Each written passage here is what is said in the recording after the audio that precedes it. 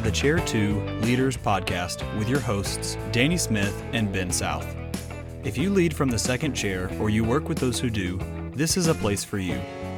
We're glad you're here for conversations about the church, ministry, life, and how we can serve better for God's kingdom.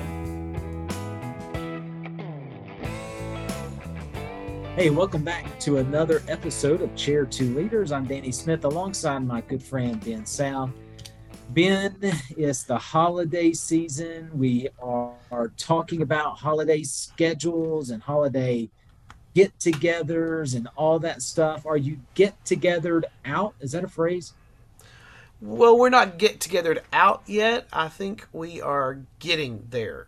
We're getting get-together. I don't know. How do you say that? Getting get-togethered out or something? I don't know. That's right.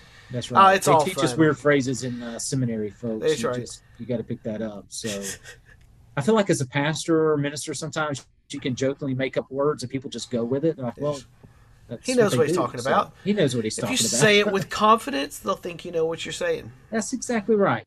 It's like pronouncing those Old Testament words. You just roll with it and don't look back. Yeah, it's like, well, I heard somebody say Baptist preachers may not always be wrong, may not always be right, but they're never in doubt. I like it. So you just go with it. That's very good. I think we need to put that on a T-shirt. Not always right, but never in doubt. That's so good. That's so good. You know, Ben, we've talked about here in the holidays, we talked a little bit about schedule. And, you know, I thought we could follow up today if that's with just thinking about not only how to use this time well and make sure we schedule well, but, you know, we've got volunteers in our ministry, regardless of the size of your church. You've got people that show up week in, week out. They come to extra stuff throughout the year.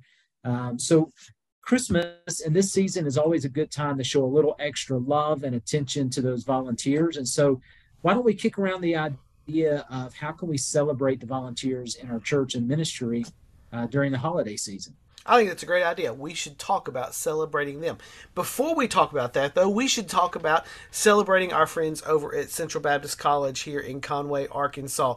We are thankful to have them supporting the podcast.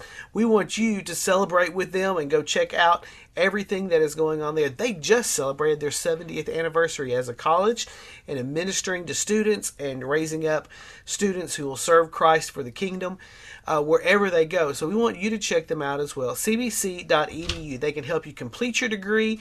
They can help you get an undergrad degree if you haven't gotten one, but if you maybe started, they can help you finish it through their PACE degree completion program.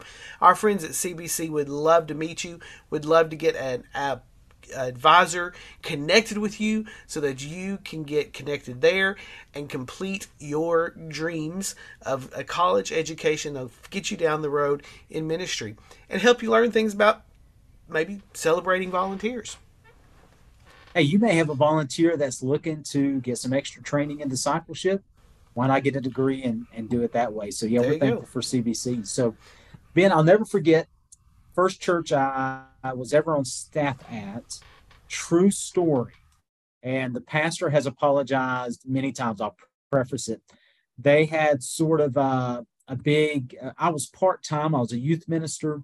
I was working full-time at, I think I was working full-time at Walmart and then going up on weekends. And so one of the deacons got up on a Sunday morning about midway through the month, and there was a couple of other staff members, and they gave all of the staff a bonus, but they didn't give our family a bonus. Now, honestly, I was too young and naive to even really kind of put two and two together.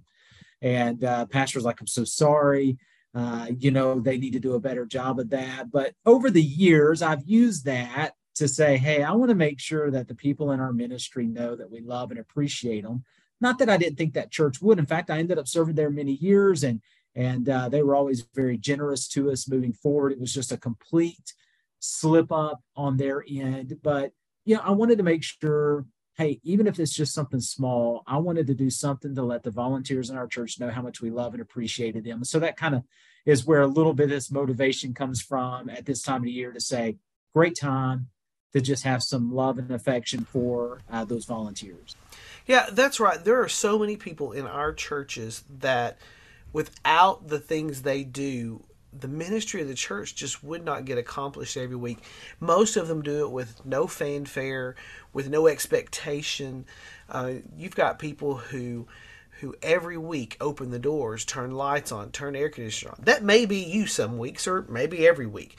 But there are people who are cleaning bathrooms, who are mowing the yard, who are, organizing the food pantry, or who are scheduling the fellowships and cleaning up the tables and the chairs afterwards. And there are volunteers in all of our ministries that are making it happen. And really, this is a great time of the year to pause and recognize the work they do every year in ministry.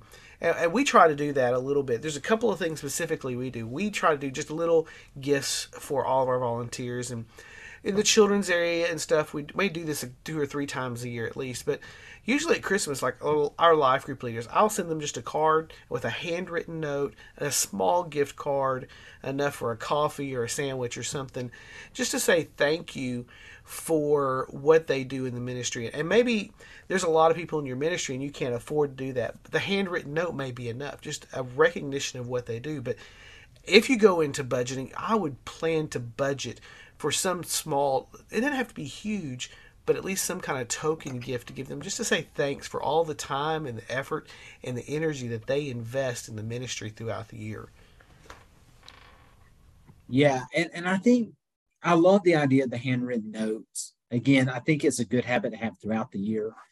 I think at Christmas, I'll tell you, over the last couple of years that I was in a more of established ministry, I would try to write those notes very specifically. If I were writing a note to Ben, I would try to say, Ben, I really appreciate how you did this year. It really made a difference. Not embellishing, not making something up, but hey, Ben, thanks for unlocking the door so many times this year. I really appreciate your faithfulness to the Lord. The church is blessed to have you. That gave him, instead of going, okay, here's a generic Christmas card that the pastor sent or that the staff sent, like I got from my insurance agent, from my dentist, from whoever, an actual note that says, here's what I saw you do. Here's how it blessed people.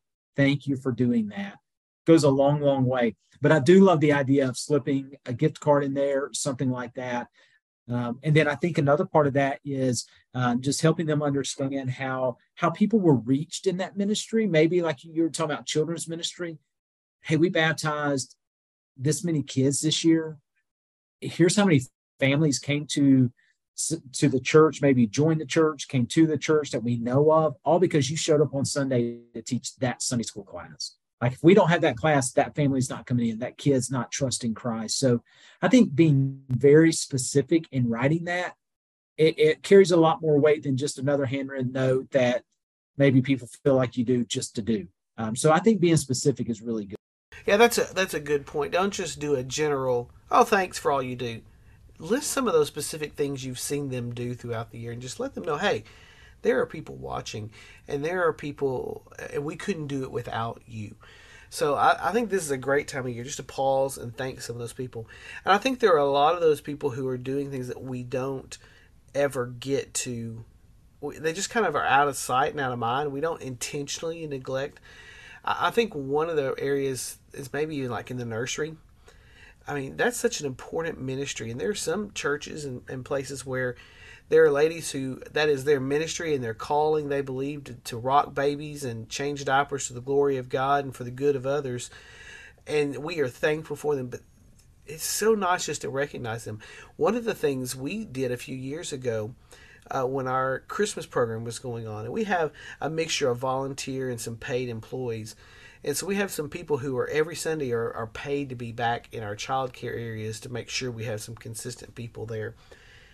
But when we do our special Christmas programs or some of those things, we have extra volunteers come in, and we let our paid people, kept them on payroll, that we let them go into the service that Sunday so that they could be a part of what was going on as a gift to them, to thank them for just what they are missing every week so that everyone else can experience that.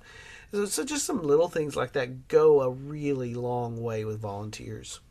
Yeah, Ben, the last couple of years, one of the things I've seen from a co-vocational standpoint is, and I don't know if this is true for every single person. In fact, I'm sure it's not. But I've seen bosses that really try to make Christmas for the employees a very special time. Maybe it's a reduced, maybe the day or two before we take off for Christmas, they bring in lunch. They let us come in late. They let us leave early. They just do some unique things so that we go, hey, this was nice. We got a breath, right? I could take a breath. I could breathe a little bit. And I think doing that for our volunteers just helps them understand that we care about just their overall spiritual, emotional, physical well-being. And we just want them to know how much we love and care for them. And it may be as simple as we said as a handwritten note. It may be as simple as a gift card, or it could be something. You may plan a dinner. You may plan. I saw a church that did sort of an awards show type thing for their volunteers. And there's a lot of things you can do. It's just making it heartfelt and specific to those volunteers so that they know you really mean what you're saying. And it's not just it's not just a promotional thing for you to make you look good for celebrating them. Absolutely, yeah. Don't make the celebrating your volunteers about you. Focus the attention on them. Just find out a way to honor them well. Point out their service, their engagement, their involvement, and just lift them up. That's a big part of what's going on here. Yeah, it really is. One thing we did when I was in youth ministry, we would have some of the youth write letters to their youth Sunday school teacher. Just so something a little unique and different. One thing we did, like you said, you can budget for stuff like this. Maybe you want to do something out of pocket. Maybe you buy Gideon Bibles and put them in the name of your volunteers. You send Gideon Bibles places. We say this a lot, but it really goes back to knowing your people well, right? The last established church that I pastored, had I done something elaborate, it would have pushback because it was it just wasn't the kind of church where something elaborate. So it needed to be a little more subtle, needed to be a little more cost effective. One time, one church we worked at, we did a deacons and wives dinner every year, and we would fix the food and we would serve it to them. And I promise you, it wasn't that good. It wasn't catered food in, but they loved it. We would play games. Tell us your favorite Christmas memory. And we'd give them all a Christmas ornament. It was something that just highlighted what they did, why it matters. And again, don't make it about you. Don't make it about, your celebration. Make it about those folks, because ultimately we're making it much about Jesus and all that they do for the church. That's right. That is where the key is focusing on them, pointing them to Christ, and showing. I think part of celebrating people well is showing them the picture of how they fit into the big kingdom puzzle. How what they do is an integral part. How cleaning the bathrooms every other week at the church or vacuuming the carpets is a part of kingdom work and ministry, and how that is a necessary part, and how they are making a difference in the things that they don't even notice that they're doing. But it makes a difference in God's eyes. He sees it, and it makes a difference in the ministry. So I think one of those, that's the key, is pointing them toward their involvement in the big kingdom picture of this when you celebrate them. But we definitely need to do it. This is a great time to do it. Another thing would be to do is give them a day off. Find someone else to volunteer in their spot. If they are the usher who does it every week, find someone to do it that week. If they're a teacher who's taught every Sunday for 5 years, find someone, just give them a Sunday off and help them just know you appreciate them, but you're wanting them an opportunity to rest as well. It'll go a long way. Just find someone to fill in for them every now and then, and know that lets them know you see what they do and value what they do if you're helping find someone to fill in for them. It's not just going undone when they're not there. It's funny, Ben, you bring that up. Sometimes talking about like the usher that takes up every week, maybe the lady that keeps the nursery every week. It is almost like a fish out of water when you see them sitting in the service and they're seeing the ushers. As a side note, this might be a great time to do a youth Sunday. It might be a great time to get your staff out somewhere else, your deacons out somewhere else. But it is funny to to kind of go, I don't know what to do when I'm not serving. And I think it helps remind them that before they're a servant of Christ, they are a child of Christ, right? They are a follower of Jesus Christ. They need that rest. It is a very spiritual thing to do. And so it gives folks a break that they might not even want to take. There's times you have to argue people into taking a rest. It's a great time to give them some time off. Schedule a youth Sunday if you have to help cover your tracks if you don't want to, make them upset by asking them to serve somewhere else or do something different. But yeah, just give them a little time off. And then just, again, we talked about this in another podcast, reducing that schedule so that way they're just not at something all the time. There's no small group to be at the last Sunday or two. There's no Sunday night service to be at. It's just reducing that burden. So that way, again, they're ready to roll when the new year rolls around with you. And it's a great time to just give them some encouragement, something tangible, and then something they may not even know how to handle, and that's a little time off. Yeah, good tips there. Well, Danny, it's been a fun little conversation. Encourage our listeners to go celebrate your volunteers this holiday season. They'll appreciate it, and you'll actually give them more life in the ministry they do if you'll recognize them and celebrate them, even in a little bitty way. So Absolutely. Danny, yeah. So, what's the craziest volunteer spot you've ever filled in for at church?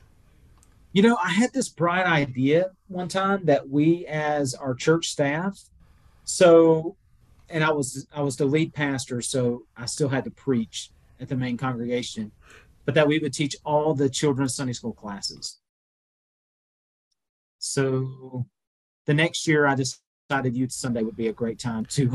So you didn't do that another year? We did it a couple of times. Mainly, we would bring the kids into a little bit bigger groups and stuff like that. But yeah, when you get the church staff to do that, it almost becomes a comedy show that's more refreshing to the folks than anything else. And almost people will start feeling sorry for you, like, poor pastor, had to keep the toddlers today. I'm like, well, I have kids of my own. I know how to handle kids. So I've done it before. Anyway. Yeah. So, no, it is fun stuff like that. And, when you step in for somebody else, it's a whole different ballgame. I'll say one more thing. We also one year cleaned the church for a custodian. And the building was not that big until I started cleaning it. And I'm like, holy cow, this is a huge building. So I can't imagine cleaning your building. That would be... It's a multi-person, multi-day job. But, no doubt. It's one of those things.